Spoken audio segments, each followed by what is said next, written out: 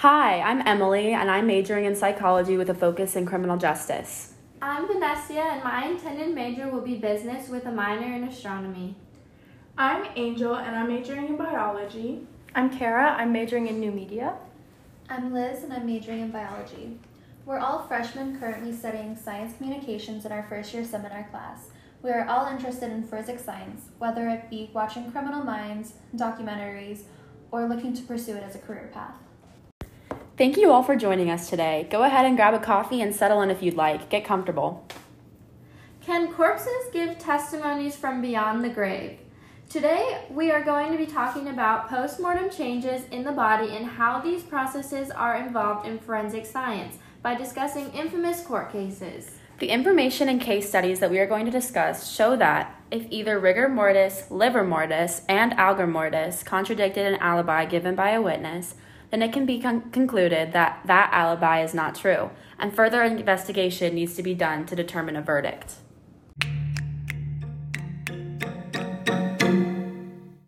Decomposition is the process of something rotting or decaying.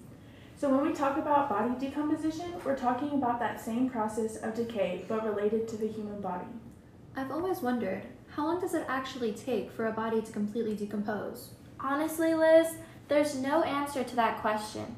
It can take 3 weeks or several years for a body to completely decay. This rate depends on a lot of variables, things like how hot or cold the body is, if the weather is warm or humid, or if there's water, insects, or other substances nearby. Any of those small changes could shift how the breakdown of a body happens. Right, but shouldn't we explain why we are talking about body decomposition again? Because evidence from body decomposition can be really valuable in court cases. Of course. So how exactly does it help to build a case? Well, to understand that, we first need to talk about the stages of decomposition. There are 3 stages. The first stage is rigor mortis, which is the stiffening of joints and muscles after death. The second process is livor mortis, which is where blood pools in different parts of the body after death. The biggest indication of this is bruising and discoloration. The final process is algor mortis, which in Latin literally translates to cold death, and it describes the decrease in temperature post-mortem.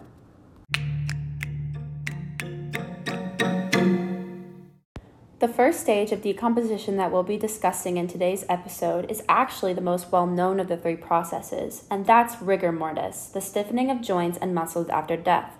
The stiffening happens because of the chemical changes that occur in muscle structures post-mortem. During this chemical change, calcium ions are pumped through the body, which causes the muscles to contract and eventually become stiff.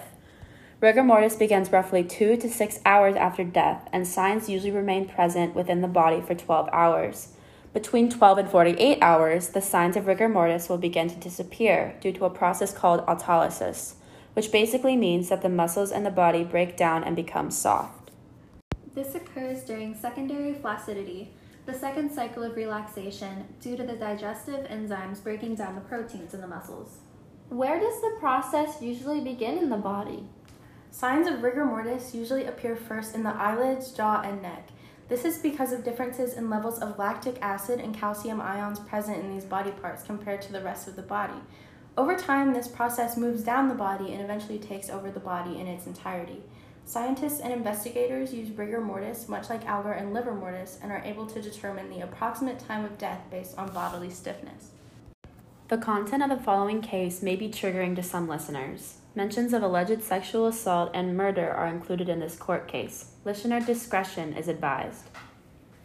In the Medical Detectives, also known as Forensic Files, Season 8, Episode 10, Dinner and a Movie, rigor and livor mortis were used to determine what happened to murdered pregnant wife Ellen.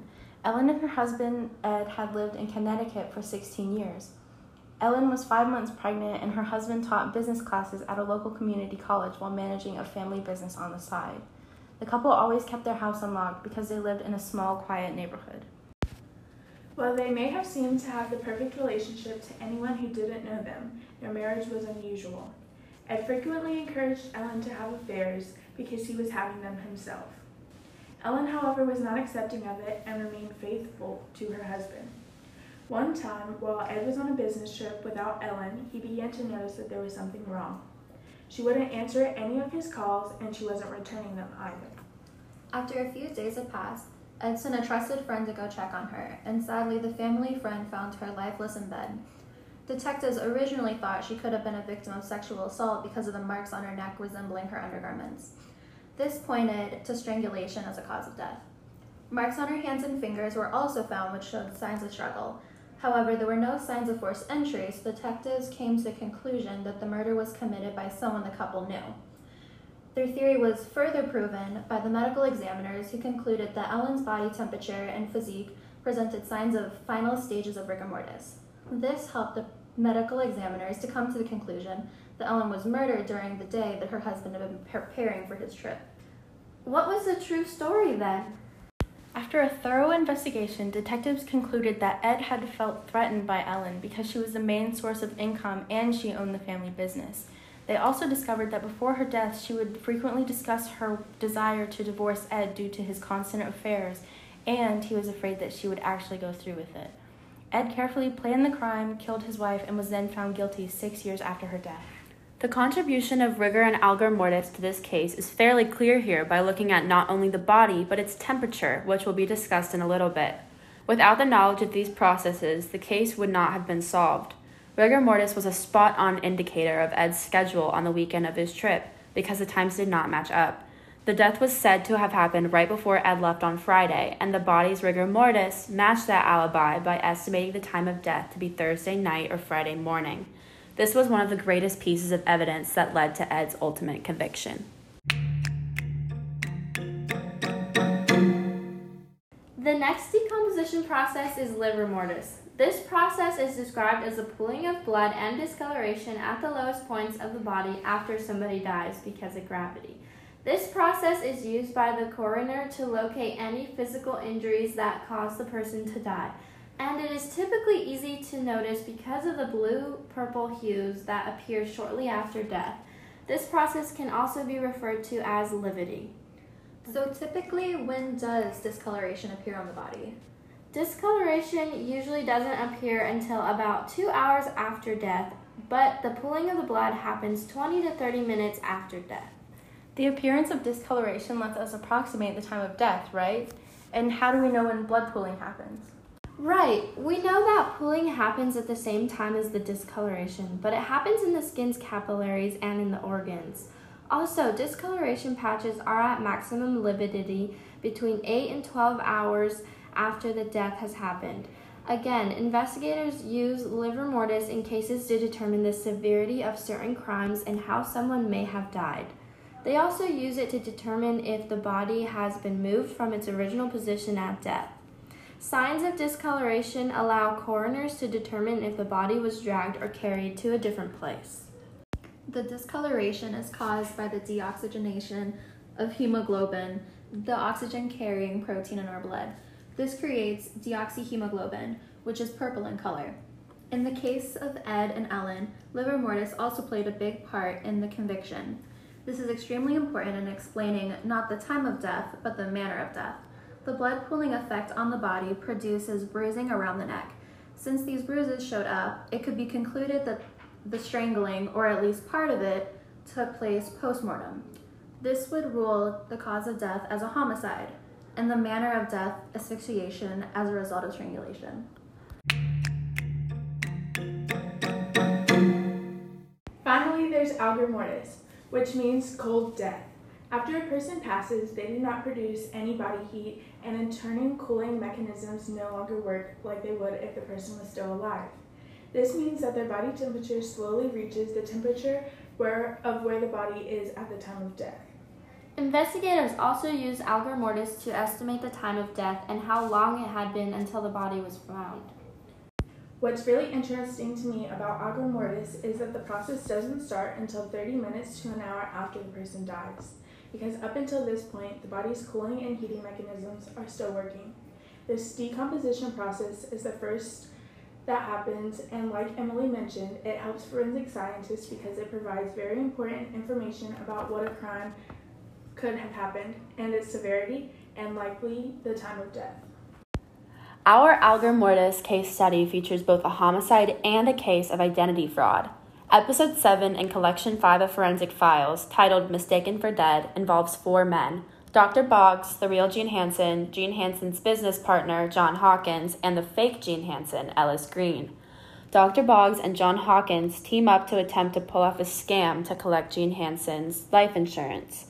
The clothing company that Gene and John owned was going bankrupt, and Hawkins knew that the only way he would be able to stay afloat was by collecting Gene's life insurance. Obviously, Gene would have to be dead for that to occur. Gene found out the pair were planning on killing him, so he made John Hopkins the sole beneficiary and fled to California. Eventually, this led to Hawkins working for Dr. Boggs to find a Gene Hansen lookalike. They found a man named Ellis Green at a gay bar and planned to suffocate him while manipulating an EKG to make it look like Gene Hansen died of a heart attack. The biggest flaw that was made was that once Dr. Boggs had faked the medical records and killed the fake Gene Hansen, who was really Ellis Green, he waited too long to call and report Ellis Green's so-called heart attack.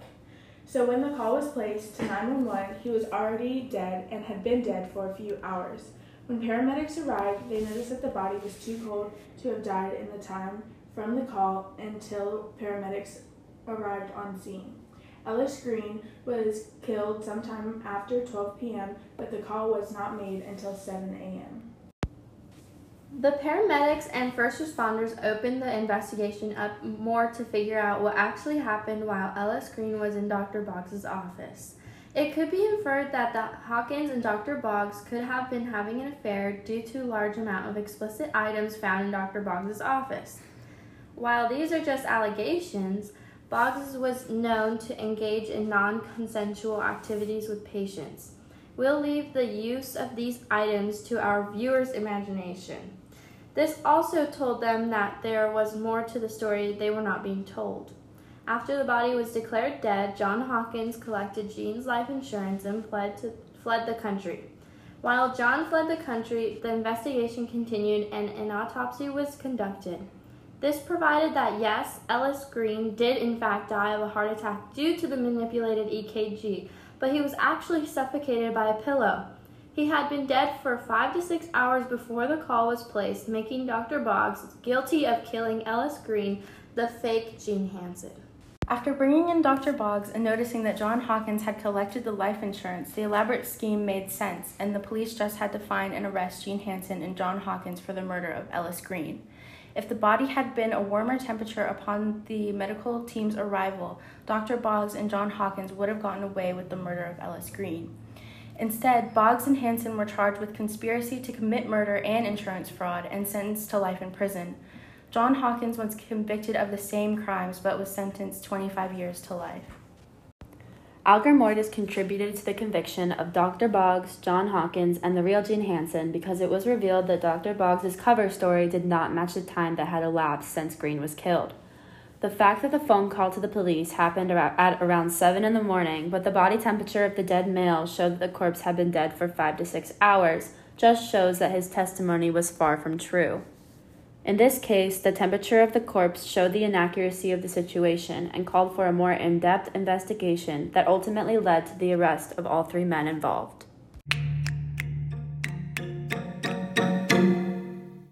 The significance of algorithm, liver, and rigor mortis in forensic science is clear through exploring these 3 cases, and many more. The bodily processes give clues as to when the body was found and what postmortem changes it went through after the crime was committed. They tell us how the crime was executed and what happened during the crime, such as if the body was thrown or dropped, if there were marks that indicate strangulation, if there was a struggle, and if there was drastic temperature changes in the body. These 3 postmortem processes are significant because they allow medical teams to figure out who committed the crime and what sentence needs to be given. Not to mention that these concepts are an important thing to take away with you. We hope that you learned more about science through this podcast from a forensic standpoint. Scientific literacy is so important as it will keep our forensic science conversation going. A very important aspect of solving a crime is witness testimony. If more witnesses are informed about rigor mortis, liver mortis, and alger mortis, then it is possible for better tips to be sent in and well-educated testimonies to be shared. As we've learned in this episode, corpses really can tell their stories from beyond the grave. Thanks for joining us.